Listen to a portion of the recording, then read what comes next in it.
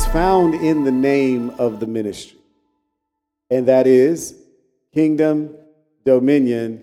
The name church is from the Greek word ecclesia, which is called out. So people who are gathering here are among those who are citizens of God's kingdom, who walk in a sense of power, dominion. Dominion also is connected to the name domicile. In other words, you live in a kingdom and you gather with other people, church, who do the same thing. Okay, so we're changing all of the new members class. It is now called Kingdom Citizenship Orientation. Now, in case somebody thinks we're the Kingdom Hall and we're misconnected, I just want to let you know, we are not the Kingdom Hall. We are a church, a people of congregants. We are a congregation, right? That's in the Bible. Meaning we are a gathering of people who understand why we even got together. We didn't get together for church business. We got together for king business. And the business of the king does not bypass you. One thought he gave me there was, the world loves to segment, but I love to gather.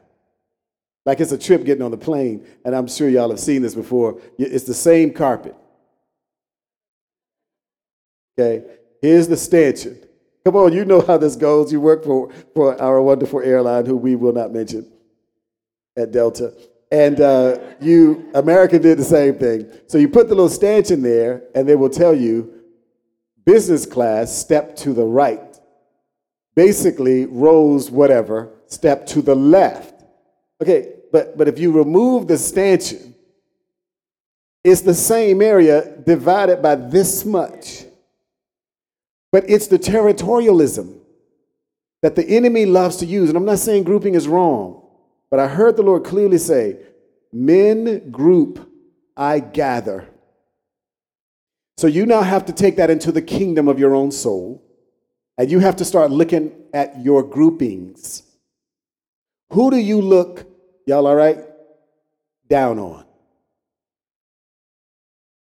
Be honest with you. What type of grouping do you look down on?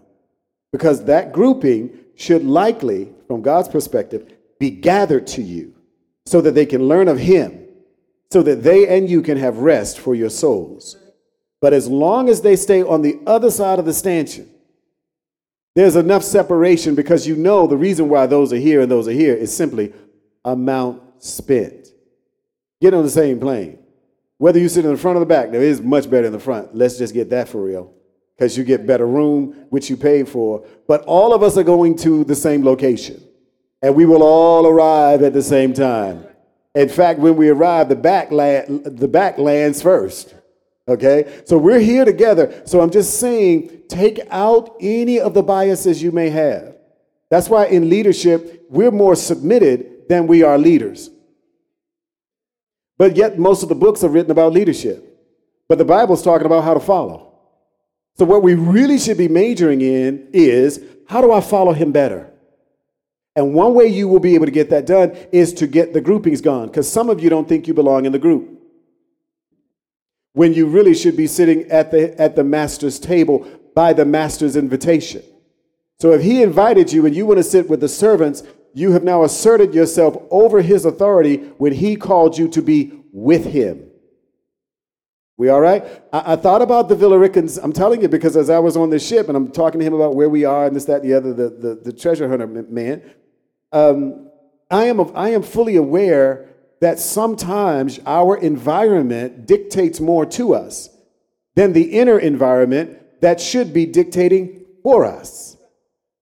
The kingdom should be dictating the obviousness of the terms of who you are as his son or daughter. And it's put right in his word clearly in so many different places. And that's the reason why our heading is going to be not just for you to know about what's in the kingdom and what it looks like and what it means, but literally so that you understand you live in a real kingdom. And the kingdom lives inside of you. And the degree to which we represent the king is the degree to which the kingdom gets to come. His will gets to be done on earth as it is in heaven. WKDC Radio, 123.4 online, Villa Rica, Georgia, a Kingdom Dominion Church broadcast. It doesn't make us better than people who are not focused on this. It does not make us better than people who are just focused on their church and they're 4 or they're 24, or they're 104. It doesn't matter. We're not in a cultural war. In fact, we've been put in a culture where we are counter to them. But in order to win them, you can't berate them and dog them out. You've got to be as Paul said, when I went to Rome, I became as one of them. So we didn't walk around judging people who shouldn't have had on some of the bikinis they had on. They shouldn't have had them on. They shouldn't have had them on. Some of the people should not have had on what they had. They shouldn't have had it on. They should not have had it on. They shouldn't have had it on. I'm telling you, they shouldn't have had it on. I mean, if you're going to have it on, you need to be on. You need to be on. You need to be, and I.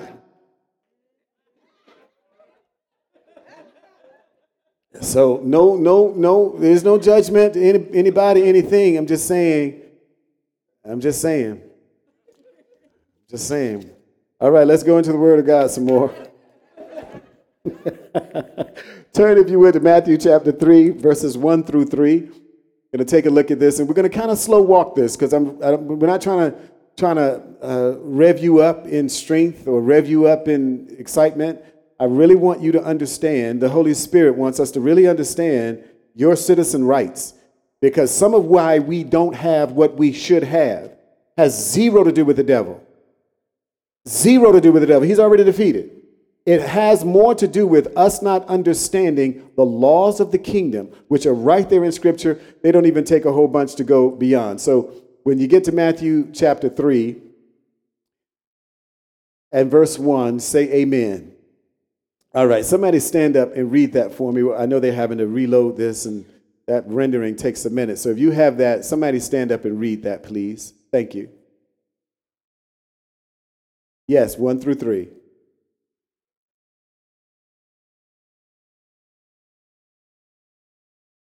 Okay, stop right there. Stop right there. Let's set this up. Who is John the Baptist? Cousin of Jesus. Give me something else. He's a prophet. So we got a prophet who's connected to Jesus by relationship, and we know his office calling. And where is he located? He's in the wilderness. So is it possible that sometimes your relationships will leave you feeling as if you are in the wilderness? You don't understand what's going on, especially since you are connected, but it seems like you're disconnected because the wilderness is not normally the place of abundance. Okay? Anybody ever been there before?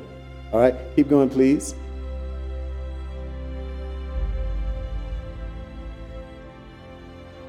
All right, so verse 2 says, the prophet who is displaced is now giving a message. That message is change the way you think. Everybody say that. You're listening to WKDC Radio, helping you find your place in the kingdom. Now say this, the word repentance primarily means to change the way you think. Now we got to lock that in, because religion has told us that repentance is if you had, you wouldn't do it again. As if it's a one-time event. Okay? I want to let you know that when you gave your heart to Jesus, that is of the Greek word metanoia, which is a repentance because of a compunction for what you see. That is a one-time occurrence. You don't get born again. Okay? But if you are not born again, you have to go through that part of that word, repentance. The context of this is John is telling people, change the way you think. He wasn't saying repent again because there was no real salvation yet, because Jesus had just come. Okay? So prior to all of this, they were living under the law. We good? Are you sure? I can stop and answer questions. You got it? All right. So if you don't have to repent for salvation over and over and over again, is it likely that you have to keep changing your mind over and over again? Absolutely you do, which means you have to be changed, transformed by renewing your mind, because if you don't keep renewing your mind, you'll not keep up with how God's doing things. And if you don't keep up as a citizen, whatever he's trying to get done through you, he cannot get done because you're in the 70s and he's at 2020. You with the process? Like some people hold on to what they had versus letting go and receiving more. So this man of God is saying in a wilderness location connected to Jesus, change the way you think. Say that. Make it personal. I will. All the time. A lot. As much as I need to. In the middle of a day. In the middle of the night. Whatever God wants, I keep changing. Amen. Okay, read verse 3, Minister D.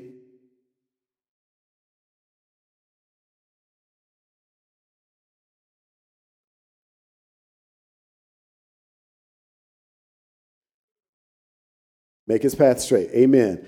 Now, I bring this up because it's important to see, thank you, it is important to see the phrasing of how you might find yourself. As an example, you are walking in life. Honestly, the world is a wilderness, if the truth be known.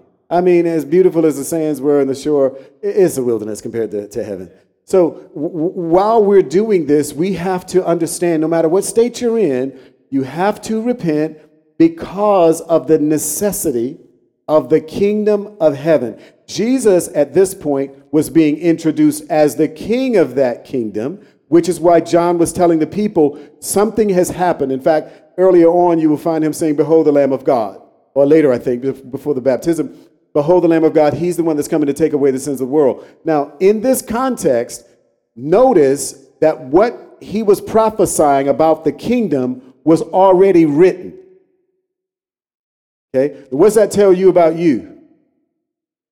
Whatever your life is supposed to be, it's already written. It's already recorded. So what do we have to do?